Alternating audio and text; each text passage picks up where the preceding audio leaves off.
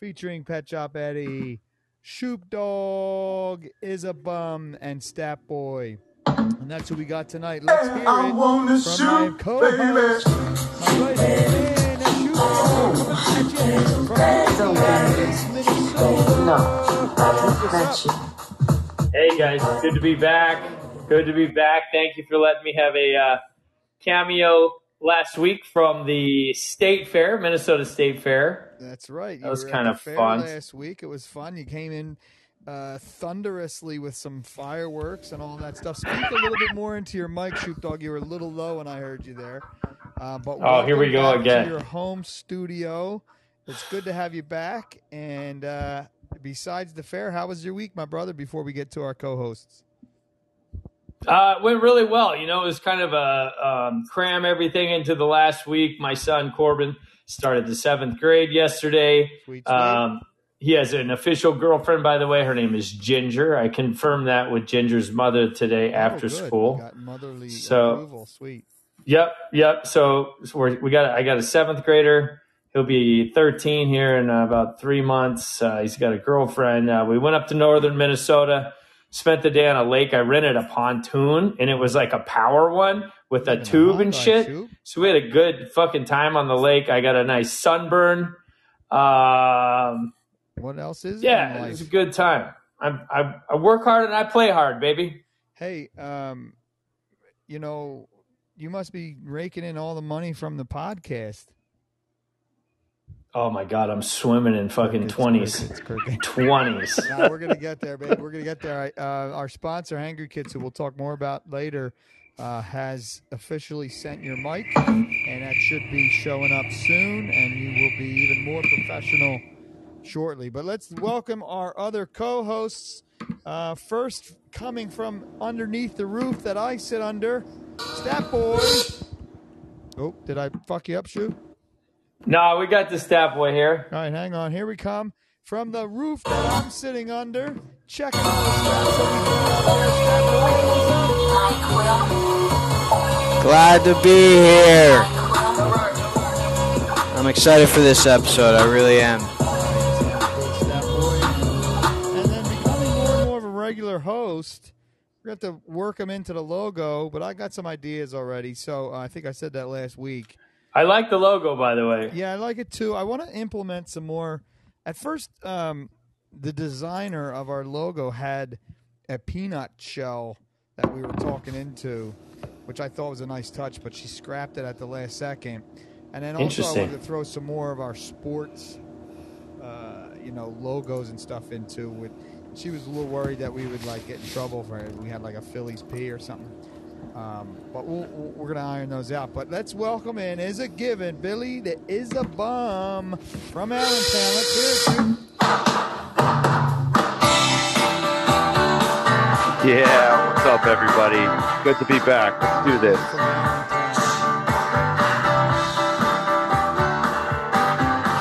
Let's talk some football. 3 out of 4 ain't bad. I think Stat Boy, his music, we needed to work a little bit out. But, hey, let's welcome everybody into episode 38. We're running it back, it seems like. Stat Boy, player! Second intro, and I'm enjoying it. All right, Stat Boy, he's welcomed in twice now. Thank you for being patient with us. Hey, guys, it's season 2, really. This is the official start of season 2 of the podcast, and I'm not exactly sure how the seasons are going to go, but I've decided that Labor Day was the end of season 1, so welcome to season 2. We've got a lot to talk about. We've got our worst bet final leaderboard, and we've got all kinds of NFL stuff and college football, so we're going to get started in just a second. But I wanted to throw my co-hosts, all 3 of them essentially, a challenge, and this was an early challenge in the episode. So later in the episode, we're going to do trivia, and every week I prepare the trivia. I think save 1 week. I think Shoop did it once. But since this is an Eagles preview, and sticking with the theme that we sort of had, the teams that we were previewing, we had trivia. I'm challenging you 3 while we're sitting here talking during this episode to come up with some sort of Eagles trivia for me later on in the trivia segment. Does that sound okay, boys? On the fly, you want us to come up with Philadelphia Eagles trivia to try to stump you? That's all I asked for. Oh, All right. boy. Piece of cake, no problem. I'm thinking just one question from each of you, so that gives me 3 questions. This is unscripted, so I am putting them on the spot, but I think you'll have plenty of time. As we know, our episodes go a while, and I got trivia all the way down in our river segment, so you got plenty of cards to see on the board before we get to there, boys. So take it in stride and meet the challenge. But let's start episode 33, season 2, episode 33. NFL is here. There's a game tomorrow, and all the teams play this weekend.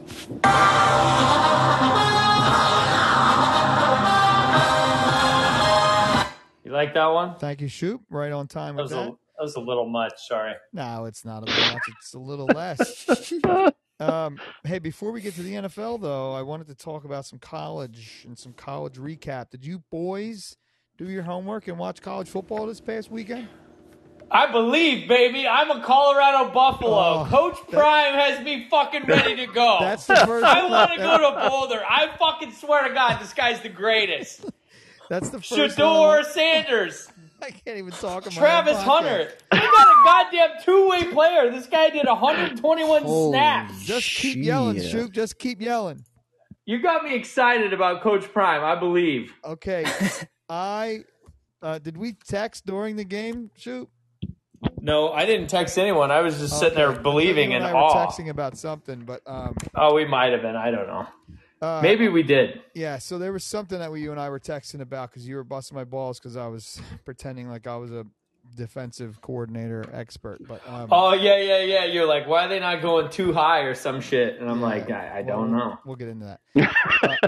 So Deion Sanders. Now, Statboy probably doesn't know who that is, but the rest of the hosts do, and a lot of our listeners know who Deion Sanders is. Prime time. Now, he actually tortured the Eagles, so once again, I kind of hated him as an athlete. But as soon as he retired and he went into broadcasting and television, I loved him. I love that he calls himself Prime, and now it's Coach Prime. And where was it? Where was he at, Shoop? Was it Jackson State? Was one of the small black colleges that he found? Yeah, it was at HBCU, Historic Black College University. And he put a really nice program together within a few years and took a team that hardly won anything and really turned them into a decent college, whatever division, it's not 1A, football program. And, of course, he got his opportunity and he took it at Colorado. And if you're a sports fan, you've probably heard this story already, but I'll just kind of briefly go over it for our listeners that may not know. So he very unconventionally came in to college, to Colorado Buffaloes, and essentially just clean swing. He drained the swamp. He 86 new players on the roster. Am I right, Iz? You're very right.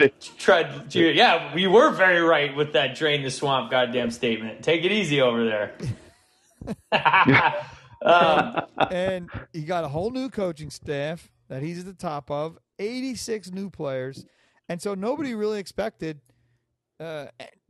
nobody knew what to expect from the Colorado Buffaloes. And Vegas sure didn't because they played TCU last week.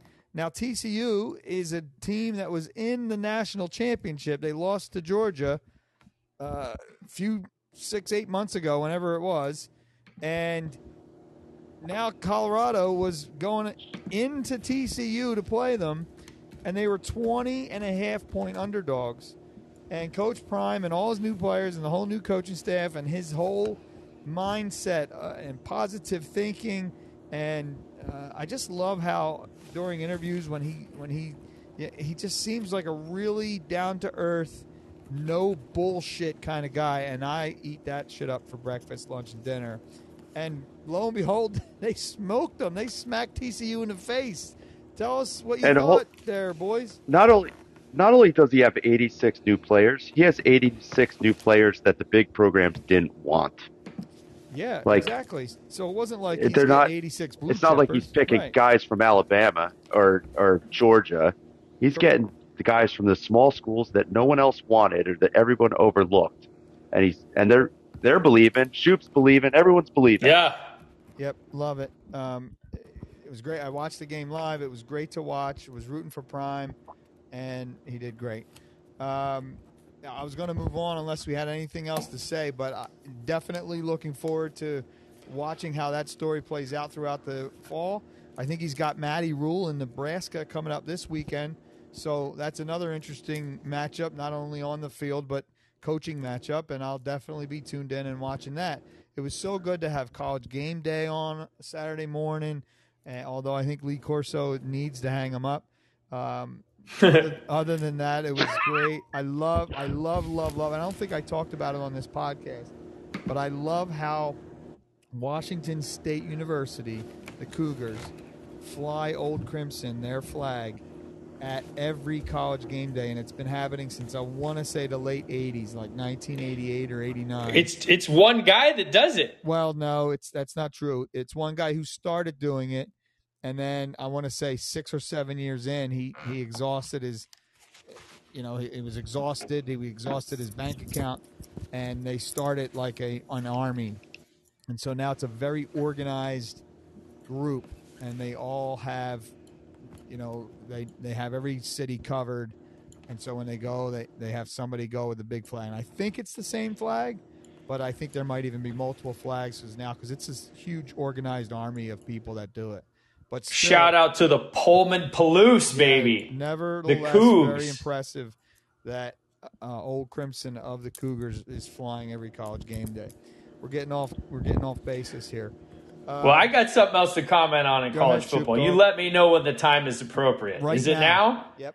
All right. Well, listen, you heard it here first from your boy, the Shoop Dog, about a potential Heisman Trophy winner in the Emerald City by the name of Michael Penix Jr. That's right. And all of a sudden, all of the ESPN guys and the who's are talking about the top 5 Heisman watches, and number 2 on the list is Michael Penix Jr. I'll tell you what. So I'm feeling good about that. That's the game we were texting back and forth about, and because you were crowing over Penix throwing it, and I agree that he was flicking that friggin' thing, and I was not frustrated, but I was perplexed as to why. And I don't even remember who Washington was playing, but they were playing Boise State. It wasn't a total cupcake, yeah, Boise State, and Boise State was continuing to run a single high deep safety on this guy, and he would drop back and stare down one side of the field and then just flick his arm down the other flank of the field, and a dude would have his guy beat by, a yard and a half, and he would just drop it right in the bucket. So I was very impressed by Penix and the Huskies in general, and that'll be another interesting story to watch. I mean, football is so much fun as we get in here, and that's what I was going to talk about was Drew Aller from Penn State, another young kid. Now, he's a true sophomore, and he's not quite in the Heisman ranks just yet, but he's got all the tools, Shoop. And I saw in the first drive, they collapsed the pocket, and he stepped up and scrambled out a little bit, and then he, too, just flicked his wrist, and the ball went 45 yards down the field right into the dude's hands for a 72-yard opening season touchdown for Penn State. So, I mean, both of these kids, Penix obviously older and more in the limelight as of right now, but that was Aller's first start, so we'll see what he can do. Well, you got to be feeling good about what's going on in Happy Valley, right? Absolutely, we are, and the running backs are staunch. Izza can probably speak a little bit better than I can on this, and their defense looks really strong too. Now, West Virginia, they kind of hung with them for 2 quarters, but I think West Virginia is a really strong program, and I think they're going to win some football games. So we're going to look back on week 1 and say, hey, we handled them pretty well. And, of course, that game also had some worse bet implications, which we will get to later. Well, generally speaking, when you open with a Power 5 school like that, that's a little bit of a statement because you never know what you're going to get week one. So, Exactly. yeah, that could turn out to be a really big win down in the season. I do have one last bit of info I'd like to share before I shut up and give it to Izza. Can't agree more with what you were saying, and don't feel bad. Well, this is just very ironic and interesting. It's not going to last, clearly, because it's only after week one. But of all the Power 5 conferences, all the conferences, for that said, in Division 1A football, the only conference to remain undefeated throughout week one was the Pac-12. Pac-12. And this is their last season. They'll be defunct. And the Heisman Trophy winner will come out of the Pac-12. They have Penix, they have Bo Nix at Oregon, and they have Caleb Williams, who won it last year at USC. So it's going to be very exciting. Great stuff, Shoop. We will keep an eye on that as we progress through the fall. Izza, you still with us? Yeah, I'm here. Okay, sounds good. So, yes, Shoop, good job. I love your passion for those things. Keep interrupting and bringing them up, because sometimes my Saturdays get a little crazy, and I don't watch as much college football as I'd like to. So you can be our designated college football guy for sure. Sound good? Oh, I'm on it, baby. Saturdays are for the couch. And Sundays. Good. Actually, Thursday, Saturday, Sunday. Monday nights. Monday nights. Yeah. All right, let's move on to our whole cards. Our whole cards for this episode, as most episodes, 33 in sports. We take the episode number we're doing, and we dissect that number in sports. I usually take the Philadelphia angle, and my co-hosts look at 33 in the rest of sports. So do you guys got a lot this week? I actually don't have a bunch of them, but I can talk for a few minutes if you're not ready. I've got a couple. I think Shoop and I would probably share a couple of these. That's fine. Why don't you start? Two came to mind right away. I mean, Larry Legend. There's, maybe the greatest. Just incredible. Maybe the greatest pure shooter of the NBA before Steph Curry. Don't you think? We might have to look at those comps. Remember how we did Steph Curry versus Reggie Miller a few weeks ago? We made Statboy. Can you hook it up with that? Yes. Yeah, lifetime three-point shooting. Yeah. Basketballreference.com, Statboy. Look up Larry Bird's career field goals and career three-point field goals, and then look up Steph Curry, same thing, and let us know. That's a great one. You got another? I mean, Larry Bird, there's a couple stories I've heard, and maybe they're legend, maybe they're myth, who knows, but there's one game, and I forget who he was playing against, and he was so confident he played the entire game left-handed, or at least the entire half. He just told this guy, he was like, I'll just beat you with my left hand. And he just went at this guy. And I forget who the other forward was that he was against, but he basically played a half or a game left-handed. Sorry, go ahead. And then there was another one where he came down, and again, I forget who it was. I think it was against the Knicks. And he told the guy what he was going to do every time. And then he just did it, and he lit this guy up for something like 45 points. He said, hey, hook shot, hey, this, that, turn around jumper. And then he did, and 3 seconds later did it, and the guy couldn't stop him. Just disrespectful to the defense. I love it. And then he won the 3-point contest without taking his warm-up off. I love that shit. Yeah. He's just like, it wasn't even worth his time. He's like, I'll just go out here and show you guys what I could do. What's definitely true, because I've heard from multiple sources over multiple decades, is that he was a first-class shit talker, and that's awesome. I love when sports are mic'd up, whether it's hockey or basketball or even football, and they're talking smack to one another. I love it, and apparently Larry Bird might be the all-time smack talk champion. And you know what's great about a good shit talker is that they don't necessarily even have to use a lot of profanity. No, absolutely. It's just talking shit, I think, is more effective when it is cleaner and it is matter of fact and it comes from someone else's confidence level rather than trying to cut into someone else's deficiencies. You know what I'm saying? And also creativity, right? Like, you suck can only get you so far. Like, that's not what we're talking about. We're talking about well thought out, intellectual, creative shit talking. And something comes to mind, actually. We're getting off topic, but that's okay. I remember a New York Yankees pitcher, and I forget who it was, but he was saying that, and of course I'm stroking Philadelphia ego here, but he was in the bullpen in Philadelphia, and I don't remember if it was the new stadium or back at the vet, but he was warming up in the bullpen, and one of the fans yelled out, "Hey, are you sure you're right-handed?" Which is just great stuff. That's funny shit. Yeah, and so, it's, there's an art form to shit talking. You can't just come up with "you suck" all the time. So Larry Legend, great one is. You got another one or anything else on Bird?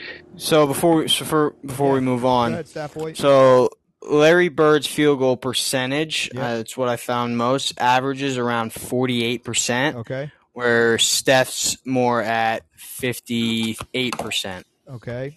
Field goals. That's flat field goals. Perfect. Did you find Yep. 3-pointers? I'm still looking for Go ahead. that. It should be on the same site. Look for 3. It'll be like 3 percentage. Stat Boy is not 37% for Larry. Larry Yep. and 42 for Steph. So there you go. I mean, the numbers don't lie, Shoop. I love Larry Bird. I think he was a great shooter for his time, of course.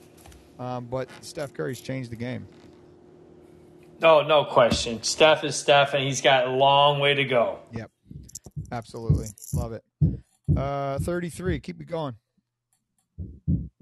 Hey, does Michael Jordan win 6 without Scottie Pippen? Hell no.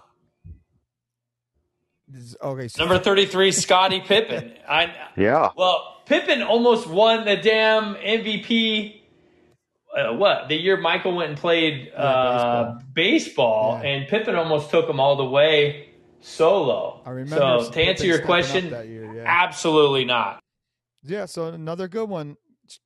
Another good one is, and that Bulls documentary that was on right during COVID, a lot of Scottie Pippen, a lot of great stories from Scottie during that. So I would look that up if you're a basketball or Bulls fan or both. Keep it going. Go ahead, Iz.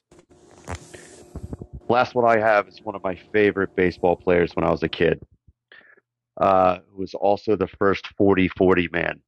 You know who the first 40-40 man was? Eddie Murray? Nope. Jose Is it Jose? Jose Canseco. Oh, was he the first? He was the first ever 40-40 man. I had a 40-40 pennant when they did like the caricatures of players when that was cool on like Donruss cards or whatever. Yeah. But little did I know when I was 10 and 11 that he was on the juice. Oh, but big time juice head. Yeah, but you don't know that when you're 10. You just know he's part of the Bash Brothers. Absolutely. How about speaking of Jose Canseco's head? YouTube, everybody, home run off Canseco's head. One of the greatest bloopers in baseball history.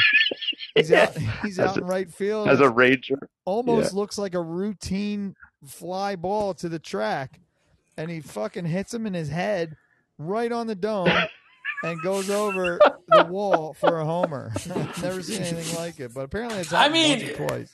How is that not a ground rule double? Like, I can understand when you're up over the fence and it goes off your noggin, but does that mean if I hit a line drive off the pitcher's forehead and somehow it went over the wall, it's a homer? I'm with you, Shoop. And I think obviously nowadays if that happens, they look at that and they figure it out. Because he definitely did not clear the wall. But back in 89 or 88, whenever it was, that was a home run. I love it. Here's another one that came to mind the other day. Check this out real quick. Slight off-road. All right, so runner on third, less than 2 outs, fly ball. Yep. It's a sac fly. Man's got a tag up. So you get an RBI. The guy from third gets a run. Yeah. And you're not given a offer on your. It's not even an at bat. It's like a walk. Correct. All right. Runner on third, less than 2 outs, ground ball to the right side. Second baseman picks it, throws to first. The guy's out. Run scores. Same thing. No, the runner gets a run. The hitter is 0 for 1 with an FC and is not given the RBI. No, I think that's a scorer's a scorer's decision, because if you know what, I'm thinking of a bunt maybe. So a routine grounder, you might be right. Isn't that weird though? It's the same. It's like situational hitting, Same right? thing. Yeah. you're awarded for the fly ball, but you're not for the roller to second base. It's a really fucking weird deal. That's something. If you bunt, the sack bunt is equivalent to the sack fly. Right, it's very odd. That's what I was thinking. Okay, that was a tangent, but we'll maybe we need to do suck out next spring. We need to do a baseball rules whole episode. Have at least a flop talking about baseball rules. Shoop Dog is done his 33s. Who you got? You're done, is it? Yeah, that's what I got. That's what came to mind. Okay, I got a good one. I got a 6-pack ready to pop, and I think Bird was the only one I had ready for you. So I'll go to MLB. I've got Benito Santiago. Nah. Great catcher for the San Diego Padres. Not worthy to the pod. You're not giving Benito Santiago any love? All right. He used to gun guys down from his knees. Exactly. A little bit of love. He had a cannon. How about this? Lots of catchers. Eddie Murray. Yeah, I love Eddie Murray. I think he's way better named than Santiago. Well, yeah, he's HOF. I think, okay, then that supports my argument. Now, Eddie Murray is the first guy I remember hitting a home run from both sides of the plate in the same game. I'm not sure if he was the first guy to ever do it. I'm guessing he wasn't. But in terms of me watching baseball, I remember that happening. If I had to guess one more name of someone that's done that, I'd say probably Harold Baines. Oh, Harold Baines, ESPN analyst eventually. Another 33, I've got a running back for the San Francisco 49ers back in the day. He was known for having knees that go up to his chin. Roger Craig. Yes. The high knees of Roger Craig, baby. And won a bunch of Super Bowls with Joe Montana, and was a great Tecmo Bowl player. And from what I hear, a real class dude too. Always took the high road and stayed out of controversy. And great. And I believe him and his fullback Tom Rathman, I think, were both Cornhuskers. Oh, were they 44. Yeah, I think so. Sweet. Anything else? There was one guy in the NBA, you might have heard of him. His name's Kareem Abdul-Jabbar. He revolutionized this sky hook. Was he 33? Am I just making shit up? No, I don't. I think you're right. Of course I'm right. No, wow. Somebody's woke up on the wrong side of the pod today. What do you mean? I'm feeling myself. Exactly. Well, not literally. That would be odd. That's certainly inappropriate for a family podcast. Okay, a little on-the-fly trivia. What was Kareem Abdul-Jabbar's name prior to going to the Nation of Islam? I know it, but maybe his doesn't. I know it as well. Yeah, it's easy. It's Lou Alcindor. Yeah, very good. Now, Kareem, didn't somebody just pass him for most points of all time? Wasn't it Steph that just passed Kareem? Or LeBron? Sorry, it was LeBron. Yeah, it was LeBron. Just passed Kareem for most NBA points of all time. And last I checked, that's how you win basketball games, right? Scoring more points than the next guy. So that's a pretty important statistic that Kareem now holds number 2 all-time NBA. So, of course, we have to include him on our 33 in sports on our 33rd episode, first episode of season 2 here on The Nuts. What do you got next?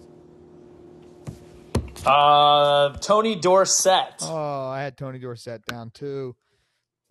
Hated the Cowboys, but loved Tony Dorsett. You gotta love him. That's all I have for 33s. Okay, great 33s. I'll rush through mine because nobody loves Philly as much as me and some of our listeners. But Cliff Lee, World Series pitcher for the Phillies. He didn't win the World Series with us, if I'm not mistaken. Came in 2009. And then he pitched, and it was against the Yankees in the 2009 World Series. And I remember I'm positive you can YouTube this, a really nonchalant pop fly that he caught in the World Series. I think it might even have been Game 1 or Game 2. And I mean, I'm telling you, if you never seen a dude catch a fly ball in the World Series not looking like he gave a shit at all if he caught it or dropped it or whatever. And it was actually a really great play. And everybody kind of laughed afterwards. But Cliff Lee, definitely a big influence in that 09-10 run for the Philadelphia Phillies. You know, Eagles 33s are a black hole. I wrote down that there's a big black hole. What I mean by that is I went back and looked and saw who 33, who all wore 33 the Eagles. And for like the first time ever, not one name jumped out off the page at me. There was probably, I don't know, maybe 15 or 18 guys who've worn 33, and like zero of them I knew or gave a shit about. So I just skipped over the Eagles entirely. But Sixers 33 that is really close to my heart is Hersey Hawkins. Way back in the day with Charles and Johnny Dawkins and all kinds of other guys. Mike Jaminski I was missing. Hersey Hawkins was our sharpshooter. And again, nowhere near 37 or 40% was a Hersey Hawkins sharpshooter. But for the Sixers, he was awesome, and I loved him, and he was my favorite player during that era. Probably, out after Chuck, because everybody loved Chuck. So I loved Hersey Hawkins. And then for the Flyers, boy, 33 is another big goaltender number. So I'm just going to rifle some of these names out that a lot of Flyers fans like Izza will remember. Pete Peters, Chico Glenn Resch, Dominic Roussel, Sean Burke, Brian Boucher, they all wore 33 for the Flyers. So big goalie number. And that's all we got for 33 in sports this week on our 33rd episode. Let's move right into TDISH, which we call it TDISH. It's this day in sports history. Now, should I give you all the glory here, Shoop? Yeah, did you prepare a TDISH, and do you want to take the main one here? Or should I start it up? I have a great TDISH I'd like to share, but the order is irrelevant to me. You let me know if you want me to start. Otherwise, I'll be second fiddle. I think there's an egregiously large one for today, and essentially, it's the only. There certainly one is. Go ahead. I'll let you have that one. I've got one that's kind of a little more fun. Okay, go ahead. So today in sports history, 1977, Angels acquired Dave Kingman from the Padres for cash. 9 days later, the Yankees buy Kingman, who originally started the season with the Mets. He played in all four divisions in 1977. How about that? Dave Kingman. Is this the second episode in a row that Dave Kingman's name comes up? Well, I should only hope so. I think he wore 32 or 31 maybe, because we just were talking about him recently. So shout out to Dave Kingman making the podcast like crazy. What a year.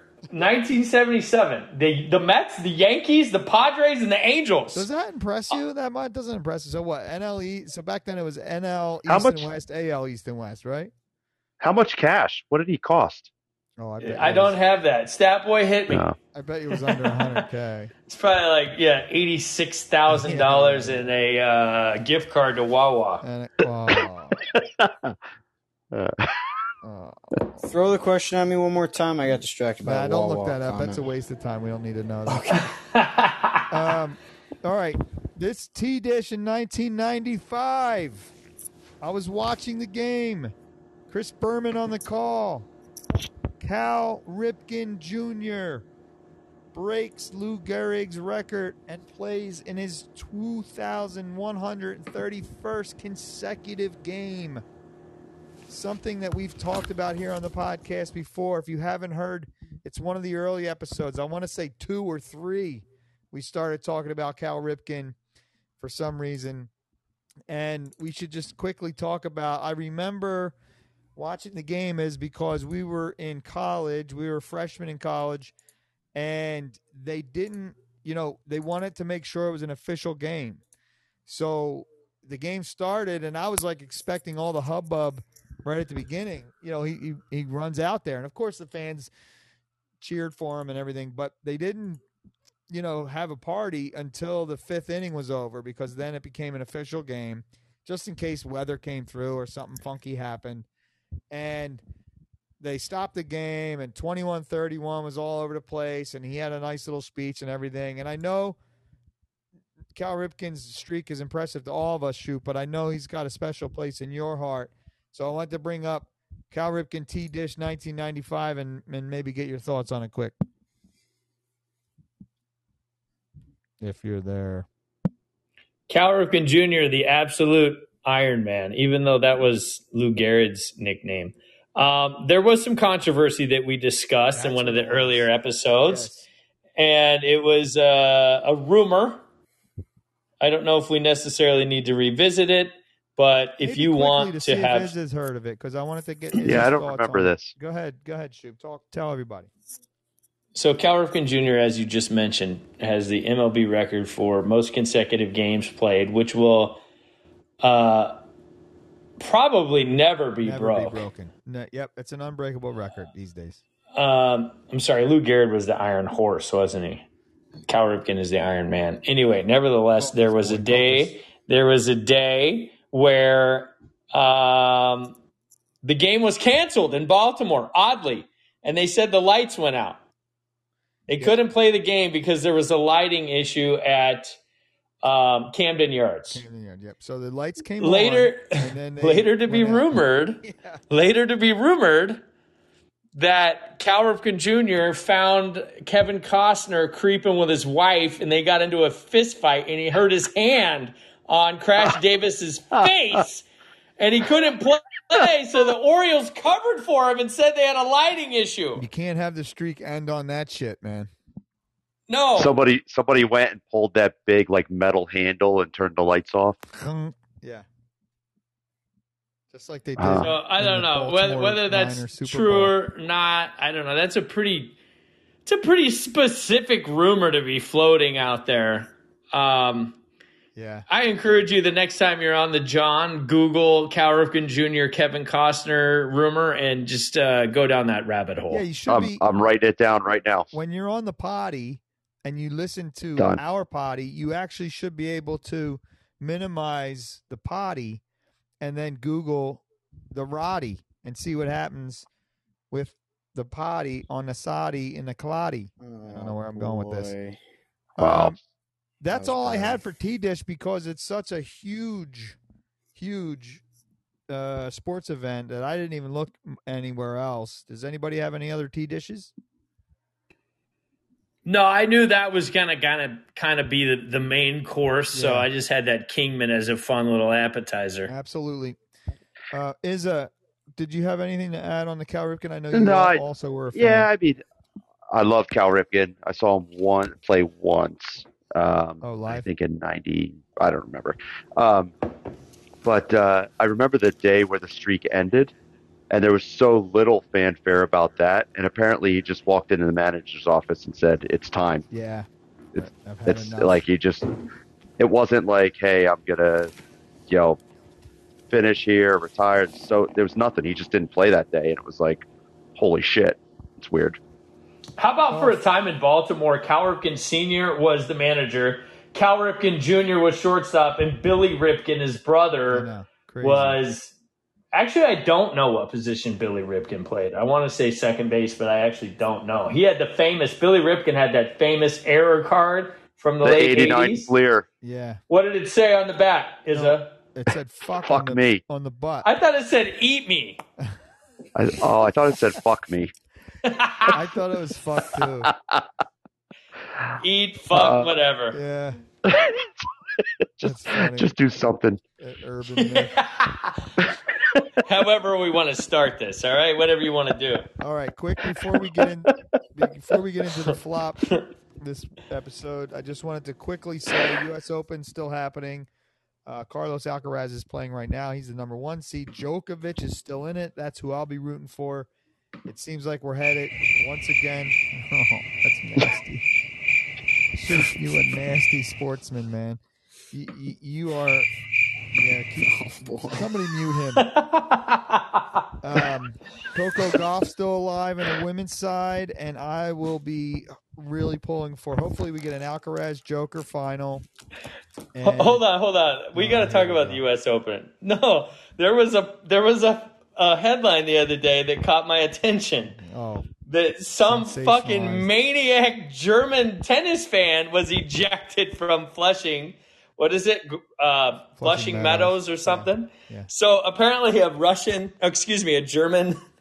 men's German tennis player was playing, and a German fan that was very enthused and excited for this match started singing the fucking Hitler anthem, and he got kicked out of the tournament. The German player was like, "That's enough! Like, get this guy out of here." Of course, and that's they the asked only him, thing you focus on for the U.S. Open is terrific, wonderful, historic tennis what? being played, and you focus on that. No, but that would be like, what would that be like? Like, how do you even draw a parallel to that? Like, this fan was really rolling the dice to see if this guy he was following was somehow still down with Hitler. Oh, boy.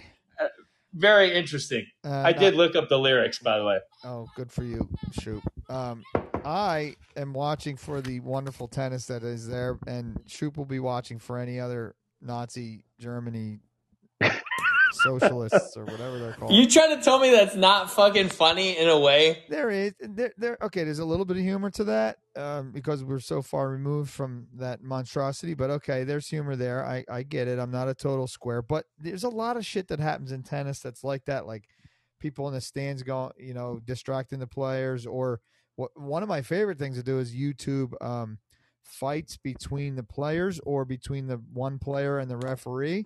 I mean, tennis is so great because there's no helmets or they're right there. It's very intimate. And when the announcers shut the fuck up for a minute and listen to, their beef, it's really fascinating. I love it. So, okay. Yeah, it was good. But you were busting my ball. So I'm coming back at you a little bit. You're giving me crickets. I'm giving you, that's not that interesting.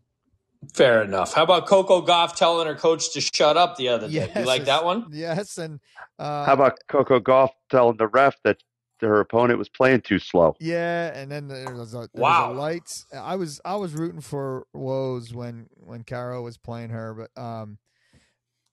yeah, and there was a light issue, and But Pet Shop, go ahead. Are there any more like spoiled athletes other than tennis players? Like they sit down, they get a new towel every 2 minutes. They've got like 3 bags with 4 or 5 rackets. They're always opening a new bottle of water. They don't ever finish a bottle of water. It's always a new fucking bottle of water. They have like a goddamn umbrella on their chair so they get shade in between sets. They change their socks and shoes. I can't. Yeah, they do wardrobe changes in between. I can't. The defend ball them. boys. You're making the ball good boys point. look scared to fucking death as they sit there and they run out and get the ball. That's another thing. What's going on with the balls? These chicks got like 5 balls shoved up their skirt. They bounce it 3 times, throw it away. Whoa! I'll tell you what. Tennis is hilarious. Tennis is awesome. I enjoy the outfits. I'm being honest. Caro had a blue leotard on all week, and she was putting the ball like on the side of her thigh. Listen, there's lots of benefits to watching tennis. You know what I'm saying? I don't know. My favorite uniform is women's beach volleyball. That's my favorite sports uniform. Misty May and Kerry. Why am I? Was it Trainer? Carrie Trainer or something like that? No, it's Misty May Trainer now. She got married. Oh, Carrie Walsh. Yes, thank you.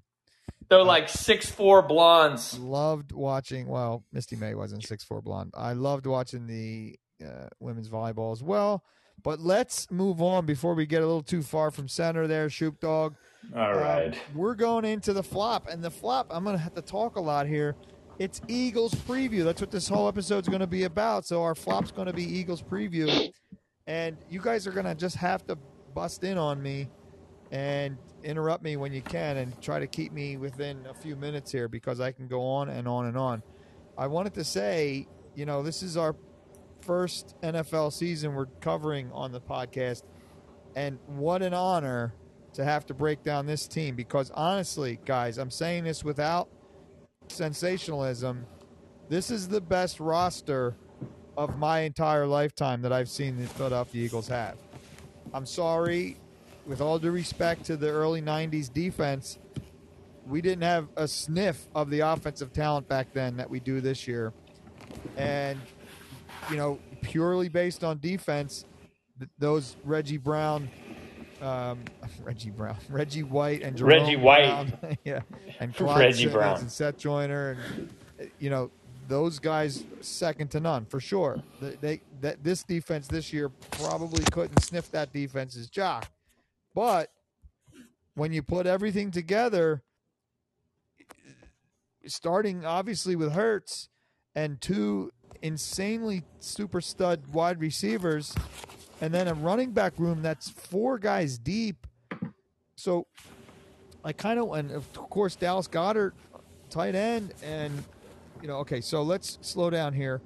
I was sort of going to take it from a perspective of an opponent, and I'm going to start on the opponent's defensive side. So how do we stop the Philadelphia Eagles? And it was hard to stop them last year, as evidence that they got all the way to the Super Bowl and actually played really well in the Super Bowl, and their offense was not the reason they lost that Super Bowl. But I digress. Do you, right, if you guys are defensive coordinators and playing the Eagles, do you stack the box and force Jalen Hurts to beat you? That's kind of one option, right? And there's a lot of different wrinkles in that option, but let's say they do that. Jalen Hurts has that RPR. We like to call it RPR in Philly. I know it's technically RPO, but in Philly, you know, it starts off with an option to hand off to the running back, which is the R, run, or he can pull it back and then make a quick pass or a deep pass. That's pass. So RP. And then, you know, Hurts is mobile. So he's so smart and knowledgeable about these defenses and how they're defending against the RPO that he's turned it into an RPR, almost like a throwback to a college play. But he's got A.J. Brown streaking down the sideline or in the slot even more, and Devontae Smith streaking down the sideline, and Dallas Goedert opening up linebackers. So if you're stacking that box, okay, you're forcing Hurts to hurt you, but he can hurt you with his arm or his legs. And he certainly, you know, proved to a lot of us that he could beat you with his arm last year. So I expect him to only get better in that respect. So then he'll say, as a defensive coordinator, say, okay, let's not stack the box then. Let's drop some more guys into coverage. Well, don't forget, the Eagles have probably the best offensive line in football. And now they got a big back in Rashard Penny. They got a swifter guy, DeAndre Swift. And then, of course, they got change of pace Kenny Gainwell. And, oh, by the way, Boston Scott, who just loves to kill my co-host's team in every friggin' game for the past 7 games. He's scored at least 1 touchdown against the Giants. I mean, it's a really deep running back room. And to boot, Swift brings something that the Eagles didn't have last year. I think the Eagles were the worst or lowest amount of receptions by running backs. And Swift is dynamically dangerous out of the backfield to catch balls. So if you are dropping guys in coverage more, that's going to open up Swift out of the backfield on wheel routes and stuff when he's going against the 240-pound linebacker. I mean, this team's going to be hard to stop. And again, I'm saying this without sensation. I wish I can sit here and say, oh, you know, they're not going to be that good. But offensively, this team is stacked. And then when you flip the switch and look at the Eagles' defense, up front they're staunch again, and they've added a couple of guys this year. Jordan Davis, many people think he was probably the best overall talent in the draft. He fell because of some off-the-field issues, and he's an absolute beast, and he had a great camp. Now, they say that he might need to work on run stopping a little bit more, but he's blowing by offensive ends and getting to the quarterback, so that we certainly need that. But inside, we've got that huge dude, Jordan Davis, which was last year's rookie. And his weakness is getting to the quarterback, but his strength is to just clog up the middle and stop running backs. So that D line, along with Fletcher Cox and Brandon Graham and Josh Sweat, I mean, they're deep there. And then they got Iz's old cornerback, James Bradbury, to pair up on the second best wide receiver, because on the other side you got Darius Slay. Now maybe you can pick on the linebackers and safeties of the Eagles, but they drafted Nakobe Dean last year as well, or 2 years ago, and he's going to step up this year. I can only hope that. I mean, he was the captain of the Georgia team that had the best overall defense of all time, college football. He was the captain. Now, obviously, he had other blue chip players around him. But I just don't see weakness with this team, except for this, boys. They don't currently, as of time of recording this episode, the Eagles do not have a punter on their roster. So maybe they're just going to say, it doesn't sound like they're going to. Yeah. Time. After what you just said, it doesn't sound like they're going to punt all year. So, well, listen, that's probably why they freed up that roster spot. I mean, Iz's not an Eagles fan. He's a Giants fan. He kind of hates on the Eagles. What have I said that's untrue? Be honest. That was good. Yeah, I think you went on so long, Shoop started watching tennis. Dude, my Eagles fans will appreciate it. I don't think enough bring something else up. I don't think enough people are talking about Jalen Hurts' dick. What? What am I? One of the greatest YouTube videos ever. Yeah, well, it was like a Instagram reel.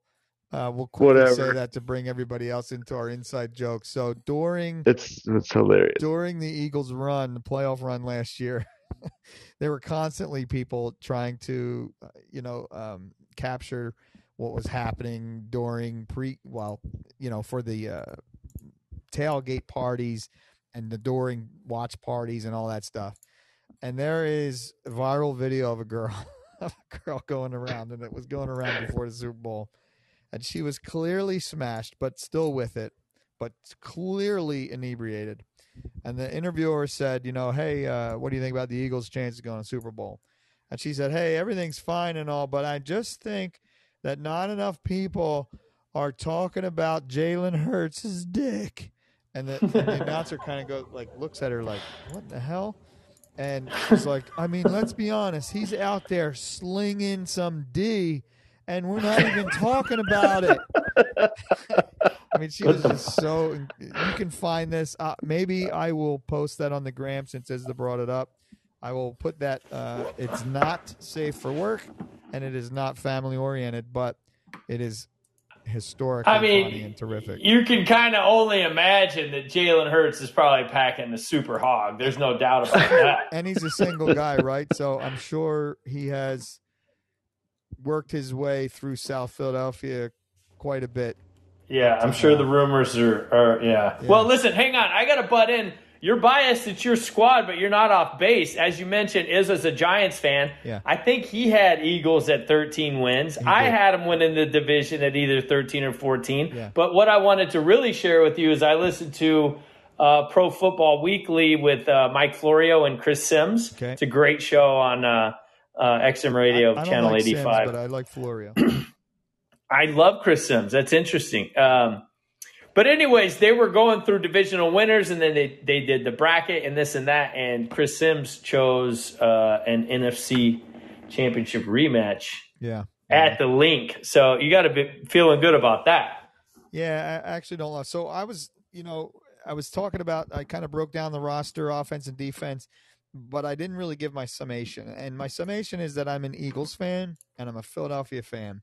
And so what all this means, it's the best roster of my lifetime, seemingly no holes in either side of the ball, is that they're most likely going to have a horrible letdown of a season. Now, I'm not rooting for that, obviously, okay? I'm on air saying I'm not rooting for that, but it just seems to be like there's no drama, there's no holes in the roster. What is going to go wrong? So here's what I'm going to say, okay, because I'm not going to just do a hot take. I honestly expect them to either do one of two things. I also either expect them to get to the Super Bowl again, okay? And I'm not going to go on from that. I feel like they'll win the NFC conference, or they will kind of have a disastrous season. And by disastrous season, I mean something like 8-9 or 7-10, and just like not make the playoffs. I don't see the Eagles playing well enough to make the playoffs and then not follow through. I think Hurts is just an absolutely determined genius of a football player, and he's got the talent, and he's got the brain, and he's got the heart, and he's got the desire. So I think if the Eagles are playing well, then he's going to take us to another Super Bowl this year. But or else something happens, and whether it's horrible to say, like an injury, or or the team just doesn't gel well. And I know it sounds crazy to say that, but there have been teams in every sport, and especially in football, where roster just on paper looks like it's just unbeatable, but things just don't work out on the field. So I'm predicting either fewer than 10 wins and kind of a disastrous miss the playoffs, or at least a Super Bowl berth. I don't think there's an in between there, and I didn't want to totally take both sides of the coin there. I'm just an Eagles fan, and I know I've lived through way more heartbreak than jubilation and celebration. But I really, really believe in Jalen Hurts' preparation and his mindset more than anything. So go Jalen, go Birds. That's my breakdown. Take it or leave it, boys.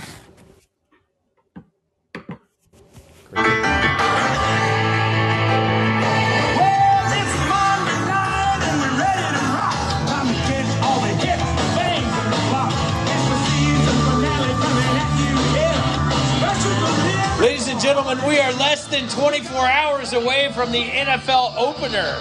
Minnesota San Fran, wrap it up tonight.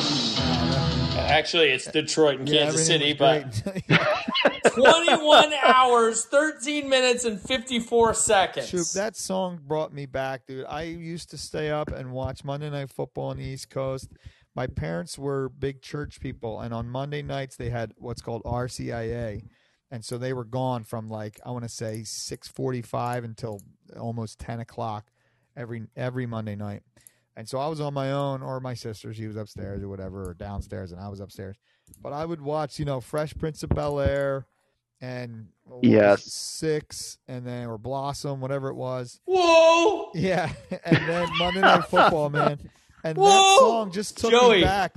I felt like I was sitting on my bed again watching that tiny little black and white 12-inch screen TV watching Monday Night Football, man. I loved it. Thank you for playing. Yeah, fucking Hank Williams got canceled, unfortunately. Yeah, I don't even know what he did or if he deserved it or not, but it sucks that he did. Let's move on here, boys. That was our Flop Eagles preview.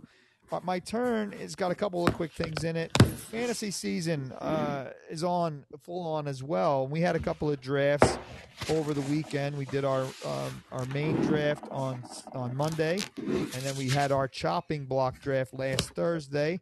So I wanted to just kick it to you guys. Was there any major surprises during your window, whether it was our leagues or other, and maybe a couple of quick predictions for what you got for fantasy football? And I'll quick start. I got a lot of Tony Pollard shares, and my son wasn't happy with me. But in both of my leagues, I took my first overall pick was Tony Pollard because I picked late in both drafts. I picked 13th in one and 17th in the other one, and 17 out of 18 teams. So, there's conflicting reports on if you should take fantasy players that are on your rival's team. And I kind of look at it the same way I look at betting on my Eagles. I hardly ever bet on my Eagles because you're always using the wrong brain. You're using the wrong organ, You're using your heart and not your brain. But if I do bet on the Eagles, it's against the Eagles. And that way I can kind of hedge my bet. So sometimes I'll put 20 on the other team's money line, and then I'll be happy to lose that $20 if my Eagles win. Or I pad my wallet while I'm sad for the week. You know what I mean? So you kind of get both ends of it. And that's kind of how I feel on fantasy football. I don't necessarily mind drafting Cowboys because I feel like if they do well, then at least I say to myself, well, at least my fantasy team's doing well. And then if they suck, okay, my fantasy team sucked this week, but I'm happy that the Cowboys stunk. So I'm curious to think what you guys thought. We don't have to get into much specifics, but go ahead. What do you got, boys? Well, first of all, I think the chopping block league, I don't think I'll see week 2. I think my squad's pretty bad. And I have looked at mine. Hein did my draft. I haven't looked at it. Mine's terrible. And then my baby birds, I don't know. Whatever. I'll be there next year. I'll just say that. I'll be a baby bird for 2 years in a row. I was an auto draft victim this year. I couldn't make either draft. Yeah, it's our fault for not giving you plenty of notice to be able to make arrangements to fucking be at the draft. No, not at all. Not at all. It's just the way it goes. I'm not complaining. It is what it is. I paid for the entertainment. But in terms of drafting a rival, like, I don't give a shit because I can be a fan all year. But when it comes down to my own wallet, I do what I got to do. Yeah. I mean, just like these players do. Take two. I'll say, though, Shoop, if Pollard is going well and then he comes and plays the Eagles, I have no problem sitting him. I have done that in the past. My real-life Eagles way take precedent over my fantasy football team. So I have no problem sitting guys against me because I can't sit there. That's crazy. And root for fucking Tony Pollard, right? So I got no problem sitting him, and I will do that. Wait a minute. Then with that being the case, then you should have never drafted his ass because you're going to play him twice this year. Yeah, well, so you're telling me you're going to sit Tony Pollard twice in a fantasy season? I think only once in regular season. The other one would be either outside of playoffs entirely. And then, yeah, I stand behind it. I go real Eagles first. I have no problem sitting stars. I've done it in the past. I've done it as recently as I've seen him do it. Yeah. So, well, Izza, what do you think about that? You know, listen, I don't sit him because okay, so he scores a touchdown, but the Eagles, if I was an Eagles fan, okay, let him go score a touchdown. Let's beat him 21-7. Yeah, Get me my 17 points as long as the Eagles win, right? You can have the best of both worlds. You can have your cake and eat it here. Eat it too, Pet Shop Eddie. There you go. But then again, it is kind of a cool flex. Like, I'm such a fucking Eagles fan. I set Pollard's ass. Now what? Okay, I guess I do that. And I didn't really think about it as a flex, but sure. I'm such a fucking Eagles fan that I think I had Zeke Elliott a couple years back and sat his ass, no problem. And it's not even Cowboys. Like, sometimes I'll just sit guys when they go against my Eagles because I can't. You went through 1 year and you sat anybody playing the Eagles. Yes. And I forget what year it was, but yeah, you did it. Yeah. Stat Boy, this is your father's speech. You know, this is your dad. You're the apple of your eye or your biggest role model. How do you feel about that strategy from Pops? You know, it's the dedication for me. All right, it's another year in the baby birds for me. Well, it's something though. It's something to strive to be. Dedicate my life to something that much. He was upstairs during our second draft. I was downstairs, and when I took Pollard, he went, "Both teams, you're gonna draft." I mean, he was just really, really upset with me. That's pretty funny. I don't like wasting first when I was in multiple. Well, I guess I still have multiple leagues. Yeah, taking the same guys. Like, then you're too hung up on one guy. So I wouldn't have taken Pollard because I had him in another league already. I would have found somebody else. That's a valid argument and an interesting strategy. And I'm actually curious what Mr. Jones thinks about that. He's one of my go-to fantasy guys. But when I got Pollard at 17, I was ecstatic. But then at the Baby Birds, I had my eye on A.J. Brown at 13, and he left. So, and I much prefer Pollard over Chubb, who I think was there still. So I just said, fuck it, and let's ride or die with him. So anyway, let's move on then. Real quick before we move into our river, what's your plan for Sunday this coming, and as kind of general speaking? And again, I'll kind of quickly start. So typically, recently, since the sports book's been open, I meet a couple of buddies up at the casino at 7 a.m. on Sundays, and we have breakfast in the high stakes room while we look over the NFL sheets, and then we make our way to the book, the actual book, which is about a 3-minute walk from this high stakes room, and we put our bets in for the day while we watch NFL Countdown and all that good stuff on the big screens. And then usually around 9:30 or so we head home, because I'm a hunkered down Eagles guy. I like to not I love the atmosphere of the sports book for regular non-Eagles games, but for me, I need to hunker down. So I'll usually come home and watch it in my living room and hunker down. That was a large sound in our mic. Sorry. Somebody's Chevy Chevelle just pulled out. Ripped down right down my living room. What is your plan, boys? Why don't we start with his? Just generally speaking, and Sundays, are they going to look a lot like mine do?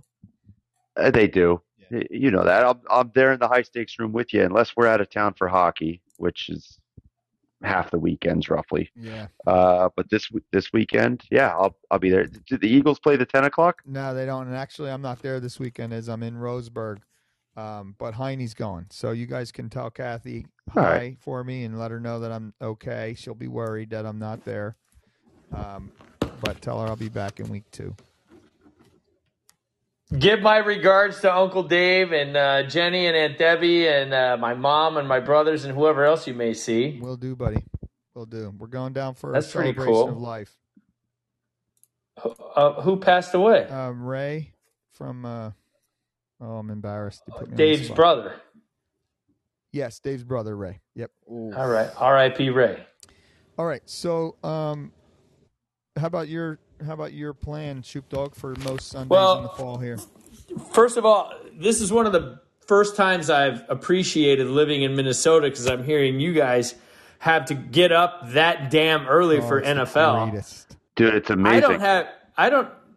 What do you mean it's amazing? I don't have kickoff till noon. I get to sleep in. I love that shit. I can go to church even if I want. Yeah, so to apologize. You're still working at a pub, and so you're out late.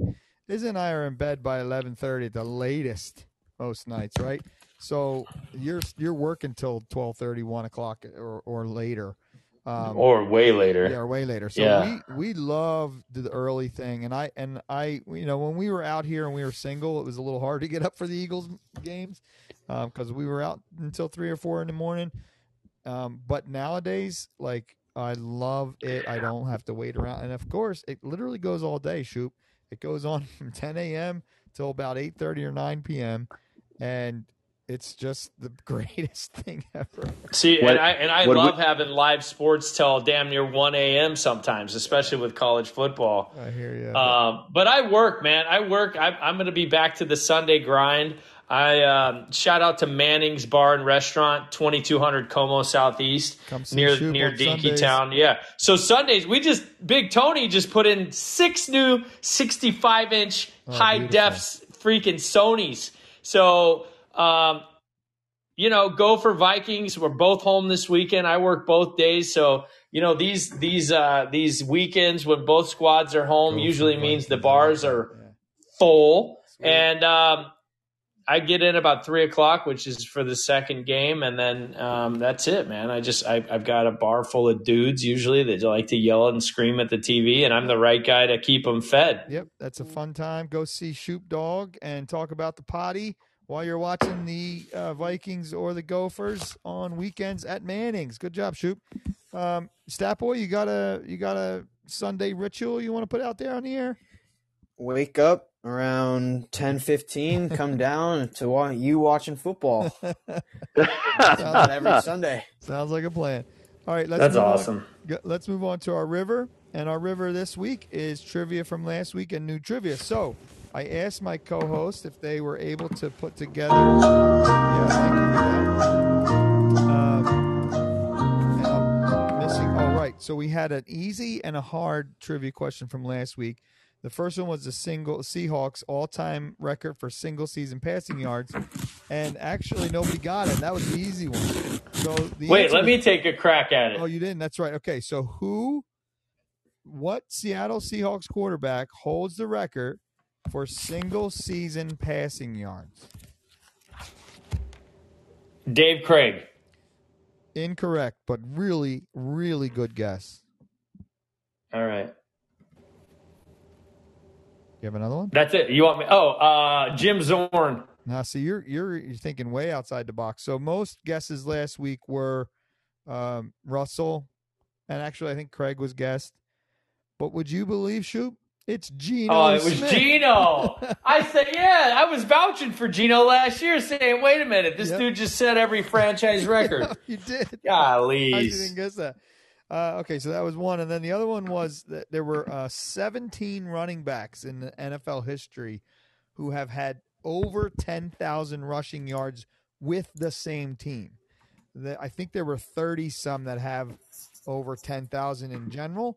But I counted them out that only 17, and I thought that was unique. I thought like one guy who just pounds the rock for one team, and we got a lot of the easy answers. I'll just kind of quickly go over them, Shoop, and you can just be honest and tell me how many you knew or how many you didn't. Of course, Emmitt Smith with Dallas for so long, Walter Payton with the Chicago Bears, Frank Gore and Barry Sanders with Detroit, of course, Adrian Peterson, Curtis Martin, LaDainian Tomlinson, Jerome Bettis, Tony Dorsett. I think the boys all got these. I think who they were missing were Eddie George, and I'm just going to start rifling them off now. We got Eddie George and Fred Taylor. What about Curtis Martin? Curtis Martin is not. Oh, yeah, I said Curtis Martin with Jets, right? Yep, he was on there. Tiki Barber, O.J. Simpson, Steven Jackson, Fred Taylor, Thurman Thomas is one you didn't get. That's right. Thurman Thomas. And I think we missed Steven Jackson. What?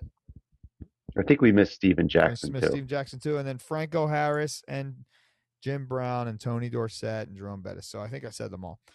So look that up if you want to learn more about that. But 17 guys that have 10K or more rushing yards with one single team in the NFL. So that was last week, boys. Now I gave you about over an hour here to come up with a. You guys have 3 Eagles trivia questions for me? I came up with a dandy. Go ahead, Shoop. I've got one. So okay, sweet. Okay, I love this one. From 1998 to 2014, with the exception of the year 2000 and Donovan McNabb, for a 16-year stretch, there are only 3 names which compile to the Eagles' leading rushers for that long a stretch. Can you name those 3 running backs? Okay, so from 98 to 2014, and then keep the quarterback off the list. With the exception of McNabb in 2000, I think I can. There's only 3 running backs that led the team in rushing for 16 years. I think I got it. I'm gonna go in order. Oh no, scratch that. I'm not gonna go in order. I'm just gonna say 3 names: Brian Westbrook, Deuce Staley, and Shady LaShawn McCoy. That is correct. Well done. Woo! Well done, Pet Shop. Thank you. What do you got, Iz? There was one year where the Philadelphia and Pittsburgh franchises merged. The Steagles. And what year? Oh, okay. It was around the war, and it was around World War. Was it around World War II? Yeah, because the Eagles. Okay, so I'm gonna say 1944. 3. Ah, damn it! I was actually gonna guess either 44 or 45, so I was off. All right, and was that it? What year was it? And I'll be honest, I never knew that happened. Oh, really? Yeah. Yep. I never heard of that. I was Googling, and they actually everything else looked too easy for you. So yeah, it was weird. Yep. All right, Stat Boy, what do you got for me? All right, so mine is a little bit easier than those, but that's all right. You got a little struggle with college, so I'm going to bring some college knowledge in here. No. What college did Nick Foles go to? Oh, I think I know this. Although I'm not 100%. I know it's the state of Arizona. It's either Arizona State or Arizona. So give me a second here. I promise I'm not looking up. I'm just going to guess. I want to say it's the University of Arizona. Ding, ding, ding. That's correct. Well done. The Wildcats, baby. Big Nick. Sweet Ned, that was Stat Boy. That was a really good question because you do know my weakness, you bastard. So I knew I had to come up with something. I don't know many. I know Carson Wentz was like North Dakota State, and I know Donovan was from Syracuse. But I bet you that there's not many more Eagles that I know their college. But I did know Foles. I mean, I couldn't tell you Westbrook or Deuce Staley or LaShawn McCoy. I can tell you some current guys. I know. You know Westbrook. Huh? Westbrook. Oh, was Westbrook Villanova? It was. Yep. Yes. And then Shady was Pittsburgh. Yep. No, did and not know that. What was the other name? Deuce Staley. I don't know that one. Yeah. I'm going to say South Carolina. Stat Boy, hook me up. Stat Boy Deuce. That's DEUCE, I think. Staley. STA. I thought it was just DUC. Okay. Yeah, I really don't know very good college, but I do know some, Devontae Smith and DeAndre Swift and a bunch of the Eagles D are all from Georgia. So, but I'm really. Well, Devontae's Alabama. I'm sorry. Why did I? Yeah, that's right. I did know that. He won the Heisman at Alabama. I was just thinking the best college football team. So I just kind of grouped them together. He is Alabama. Good job. Keep me honest, Shoop Dog. Okay. So that brings us to worst bets. And we got a final. Let's go over this quick. Oh yeah. I wanted to hear that groan. Shoop. So close. Had a bad beat. And really the bad beat, the bad wasn't necessarily that it was a bad beat for him, but him and I both would have lost had Penn State not punched that final meaningless touchdown at the end of the game. Did you see what that happened, Shoop? Say it again. I'm not sure what you mean. So Penn State was playing West Virginia, and Izza and me both had a lot of pod units on that match. I had just Penn State minus 20.5. Okay, that's it. A straight 200 unit bet. He had 500 units parlayed with Penn State minus the point, so the same bet as me, but he parlayed the under. And as soon as West Virginia scored late, Penn State was up by like 24, but then West Virginia scored late with about, I want to say like a minute and a half or 2 minutes left, and it fucked his it fucked his spread. It fucked both of our spreads. All of a sudden, Penn State was only winning by 16, and the spread was 20.5. So it looked like we were both going to lose. Okay, now Izza was done because there's no way Penn State could cover the spread and keep it under anyhow, because Penn State now needed to score more points to cover his spread, but that would have put the game into the over, and so he would have lost either way, right? So he was essentially eliminated right when West Virginia scored. But I still had a chance if for some friggin' reason James Franklin and Penn State went out on the field with less than 2 minutes to go and went down the field, then Penn State could score a meaningless touchdown and cover my spread. Well, sure enough, West Virginia, they're down like 16. They kick an onside kick, which is unsuccessful. And so Penn State gets it at like positive yardage plus field yardage. They're like the 46 going in. And I'm like, oh, maybe they'll do something here. Sure enough, Franklin sends out the backup unit, but they are running plays. They're not just kneeling. They could have just kneeled right from the get-go.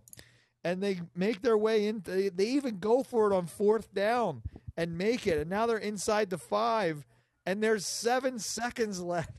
They're running the clock down, and they literally, it's a 1st and goal, and they could just sit on the ball. But they decide to run a play, and the quarterback keeps it and goes in for a rumbling, stumbling, bumbling touchdown, which covers the spread. It was the greatest thing ever.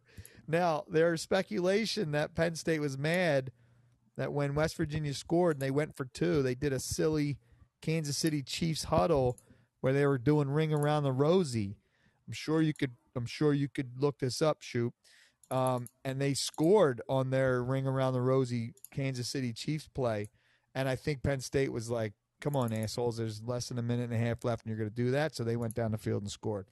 Anyway, it's a long story short, and really it's for naught because I came in 2nd place. Let's go over the leaderboard. Mr. Jones hit on 2 out of 3 of his Premier League, but precisely the correct way, because his $20 bet was the loser, and then he had two $200 200-unit bets that hit. So Mr. Jones wins the first season of Worst Bets with a 702 pod unit profit. So good job, Mr. Jones. Yeah. Mr. Jones. If you bet everything that Mr. Jones recommended to you, you're plus $702. So well done, Jones. Pet Shop Eddie came in second with $350. Jassy held on to third place, $265. Lisa Sobojin, who was a guest earlier in the podcast, talked about Tour de France and, drew some criticism from my co-host. Put in a nice bet with the Penn State game as well. And no, actually, that's wrong. She didn't bet on Penn State. She bet on a couple other colleges. Anyway, she comes in fourth at 255. And then there's a huge drop-off. Davey D at 50. Heine at 36. And then there's a reason I'm going all the way down the leaderboard here, because it really gives me joy to bring the next 3 guys in play. Our only negative pod unit guys, 2 of them are my co-hosts. Let's start with Mr. Izza, who finished the season at minus 235 and change pod units. What do you have to say for yourself, Mr. Izza? I went down fighting. I went down fighting this last weekend. Yeah, I could have sat on my $266. Sorry, go ahead. Yep, I just went for it. But it's season 2. Yep. Let's go. Fresh, clean slate. AK had 1 bet this year, and for Shoop's money, he had the line of the year. Maybe we'll do 450,000 season recap. Still makes me laugh. But 499.50 units negative for AK. But there's still one worse. There's still one guy who has worse bets than AK. He's a proud owner of the worst bet segment. He's a proud gambler. How's he paying the rent this month? My right-hand man, co-host, the Shoop Dog. Are you ready for this? He finishes this season minus 1,000 units. Well done, Shoop. What do you have to say for yourself? I got to say what could have been. Because if I would have hit those last 2, I would be the champion. Yeah, if I had tits, I'd be abroad.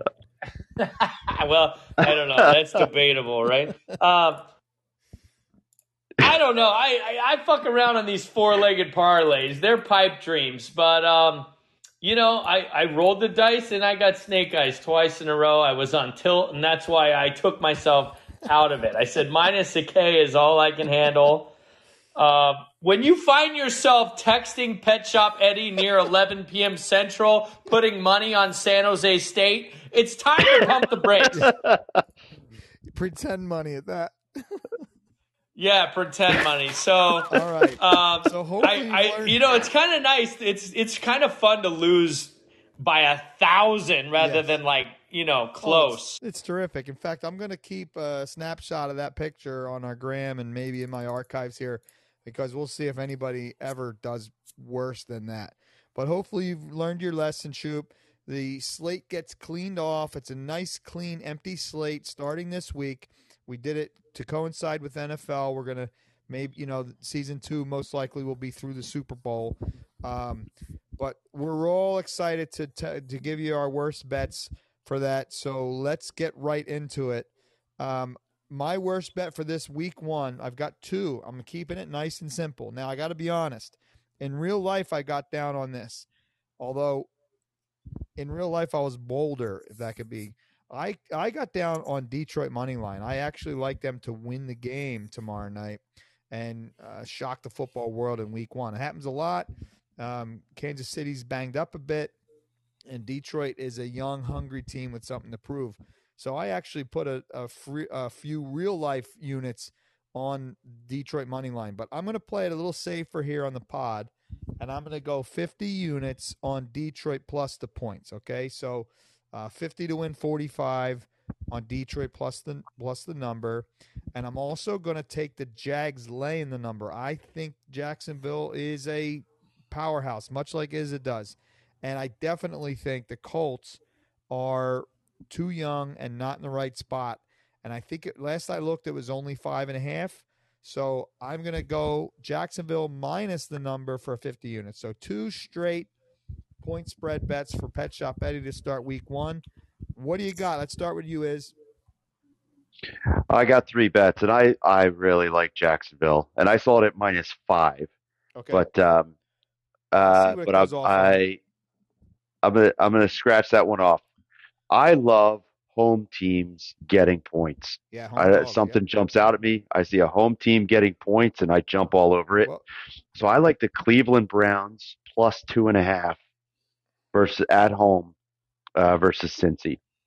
And we're gonna go. Well, hold on. Go ahead. Oh, go ahead and tell me how many units you got. But I want to talk more about that. So how many units? Go ahead. We're gonna go 50 units on that. 50 units on the home dog. Love it. I'm going to pull up my gambling sheet because I have a whole page, a whole sheet that talks about home dogs. And I can tell you right now what they were against the spread last year. So first of all, the Browns, if we're just on a talk, this is good insight here. The Browns were only one time last year were they a home dog. Okay, I don't have exactly who it was. I just have the numbers. And not only did they cover, they won outright. So some teams get a little bit of when we're looking at home dogs, like not many teams get to be home dogs. So their numbers skewed because like the Eagles were 0 times, right? They had 0 home dog opportunities last year. But the Browns had 1 and they won outright. So now here it is. 71 times last year in the NFL, there were home dogs. Of those 71 games, 39 of them were covers. Okay, that's 54.93%. So more than half of the time, the home dog covered. And there were 25 outright wins by home dogs last year. So that's 35.21% of the time that the home dog just won outright. So I also love home dogs, and that's a good pick. I just wanted to bring that out for the people listening. And if you want some more insight on that gambling sheet, reach out to me. I got no problem sharing it with you. Go ahead. I'm going to put 50 units on Coach Prime because, like Shoop, I'm believing. They're number 22, Colorado versus Nebraska. Can you believe they popped into the AP top 25? I mean, they had take football, take the X's and O's out of the equation. They just got so much hype. AP had to put them in that top 25. So absolutely. Are they laying the number at home against Nebraska? -3. -3. Okay. Yep. And -3. Another 50 units. Well, let's go 50 units. Okay. And I'm actually going to go one more college game. Number 11, Texas at number 3, Alabama. Okay. It's Alabama -3.5. Okay. So I'm going to take Alabama 50 units. All right. So Alabama minus the number as well. All right. I got it all down. Shoop Dog, are you ready? I'm ready. And you know what you do when you fail on back-to-back four-legged parlays? You just get back on that horse, baby. You bet another four-legged parlay, baby. Yes. Woo! Yes. Oh, I'm this so one's excited. going from Thursday to Sunday. So starting tomorrow in the NFL, we're taking the over. We're taking the over. And then Friday, we're taking the Kansas Jayhawks to win by 3 or more against the Fighting Illini. Saturday, like you, as I believe I take the Buffaloes to cover. And Sunday, I'm taking Baltimore to cover the 10 against Houston. 100 units, baby. That is a nice payout if it hits. I really hope. I kind of hope it hits. I'm gonna have to just listen back to that segment. Get rich or die trying. I'll give you again. So it's the over tomorrow in the NFL game. Yep. I think it's 53 points. Friday night, it's Kansas to beat Illinois by at least 3. They're -3, -3. -3. I got Colorado to cover at home. Terrific. What is it? 3.5, 4.5? And then I got Baltimore to win by 10 or more. They're -10 against Houston. Thank you for going over those again. You are in. Thank you, boys. Worst bet season 2. I will have my other. Hold on. Hold on. Hold on. Starting on season 2, I'm coming in this time. Shocking the world, Stat Boy. What do you got? Yep. So I got 3. I love my boy Lamar Jackson, so I'm also going to take him, but I got some prop bets for him. So over 214 passing yards. Woo-hoo-hoo. Love it. I'm taking the over on that. How proud are you? Your son just said prop bets. I'm proud. I think he's going to go crazy with passing, but I'm going to take the under on his rushing yards, which is 52.5. Wait, are we parlaying these or are these separate bets? No. These are all separate. These are all separate bets. So how many units? And yeah. For the over, I'm putting 50. Okay. For the under, I'm putting 30. Okay. And for my last bet, I'm going to go crazy and go with A.J. Brown, first touchdown scorer in the Eagles game for 25 units. I love you get a nice price on that, don't you? That one's fat if that hits. That's a good bet. Yeah. I love it, Stat Boy. Thank you for your picks. We will get them down. We will have a leaderboard. I don't know, if history repeats itself, people, listeners out there, you might want to look harder at Pet Shop's bets than the other 2 guys or 3 guys. Stat Boy's kind of a wild card, but -235 and -1,000 units, boy. I don't know if these guys can trust your worst bets. You might want to see what those guys are doing and just take the oppo. That's hurtful. Nothing is nothing. That's all you got. All right. Okay. No, what are you going to say? Let's move on. Yeah, exactly. All right. I got a quick password game and then a quick suck out for me, and you guys can play off the suck outs if you'd like. So I wanted to do in homage to NFL starting tomorrow night. NFL is king, an all NFL password. Are we ready? Let's move on. Everybody knows how to play. Let's do it. Let's go. I'll shout you out. I'm going to start with Stat Boy here. Here's the first clue, Stat Boy. Marker. Yep.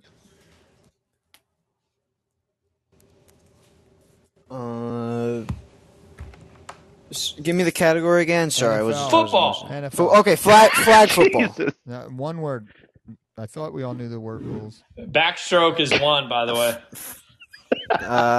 Pass. Okay, the clue is marker. Down.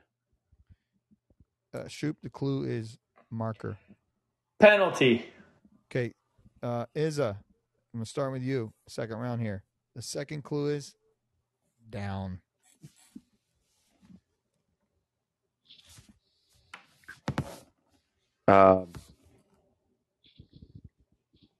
Referee. All NFL terms. What did you say? Referee. Shoop dog. Here's the clues again. Flag. Marker down. Flag is not correct, but good one. That was my first guess. Okay, marker down. You got one more, Stat Boy? You said flag? I thought you passed. Damn. I said flag, but you guys are talking. It doesn't matter. Half-hour show. First. Very, very, very good. All right, third and final clue. This one was a tough one. I knew it would be tough. I want to start off hard. So I've got marker, down, and then here's the third clue. Let's start with Shoop Dog. Move.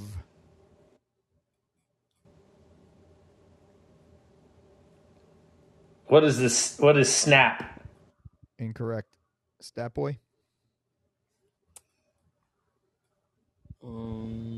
Marker. Penalty. Down. Move. Penalty is incorrect. Help me out here. I know Chains. you got it. Chains. You got it, that's my boy.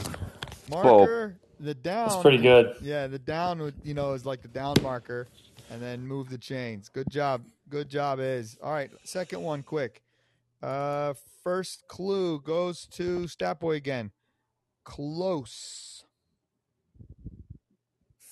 Fourth. Izza?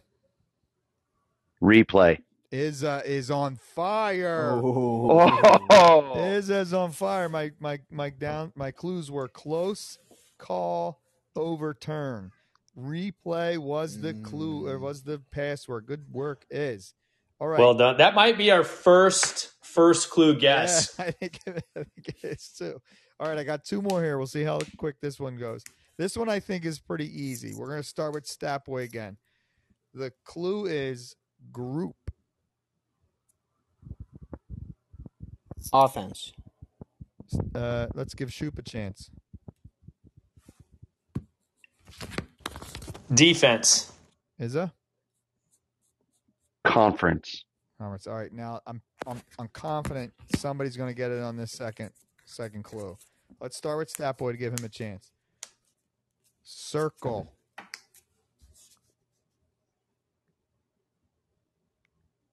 Now, a good Huddle. password player puts the clues together. I said huddle.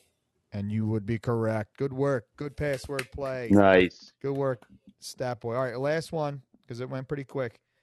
Let's start with Shoop Dog. Deep.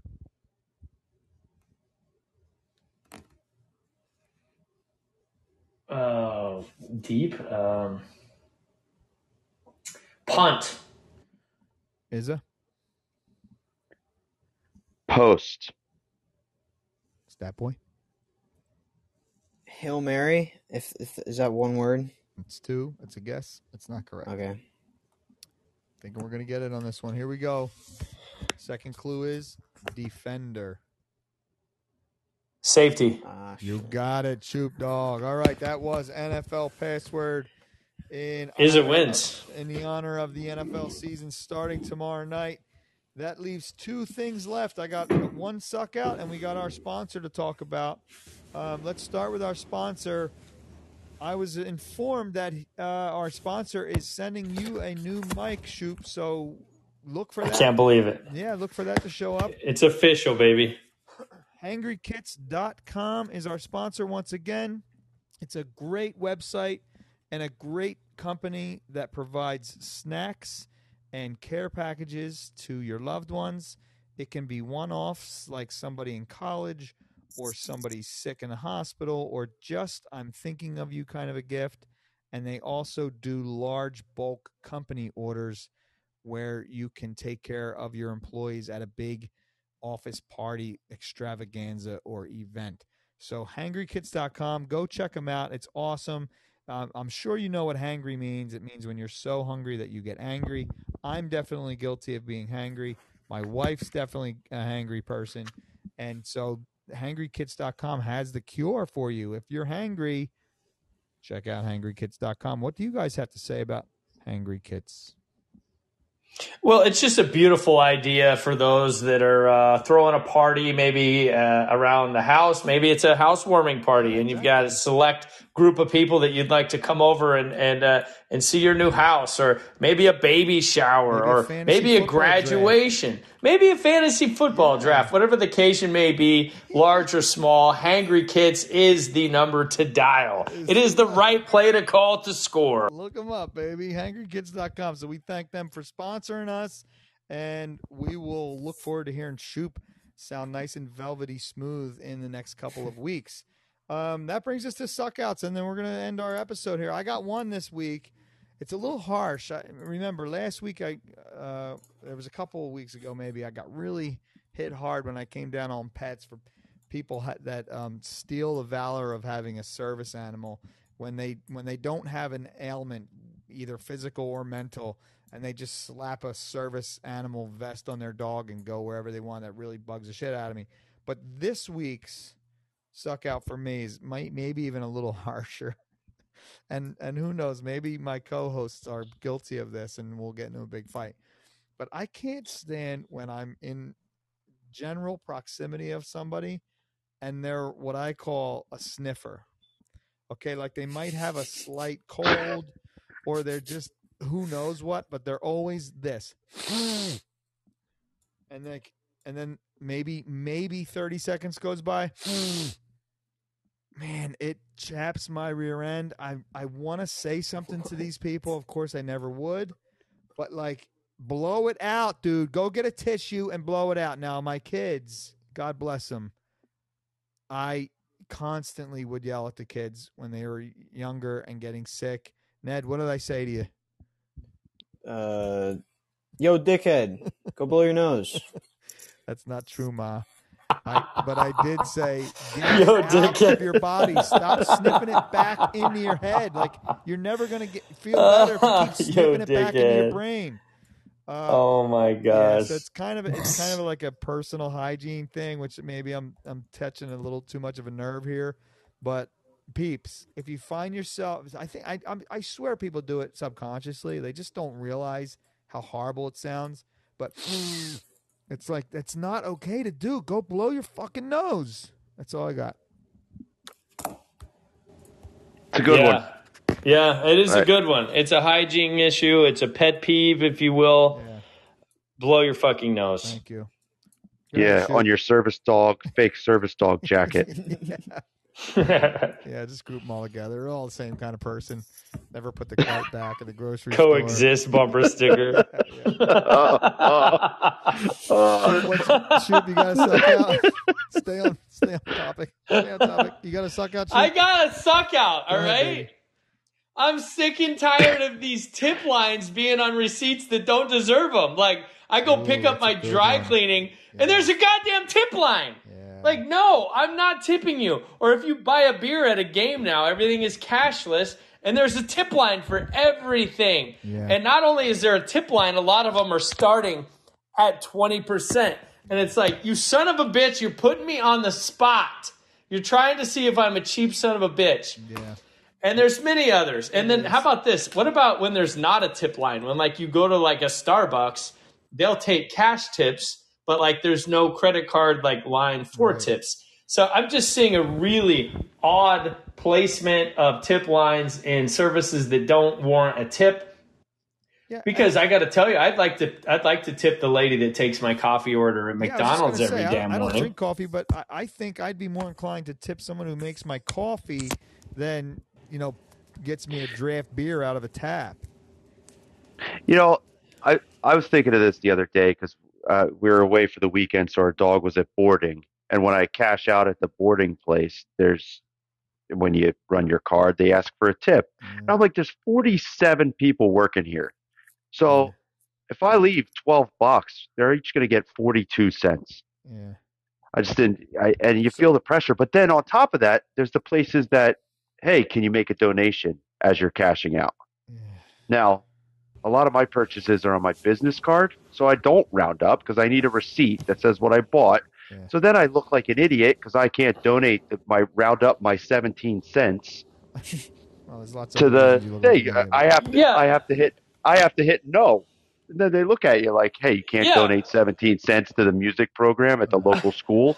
No, I can't. What is it? Yeah, they're coming up with crazy shit on do you want to round up? It's like, would you like to round up for hypoglycemic orphans? I don't know, like, no, I don't want to fucking round up. I'm mad I had to pay what I paid anyway. Oh man, I'm gonna hear from Round up. hypoglycemic orphanage.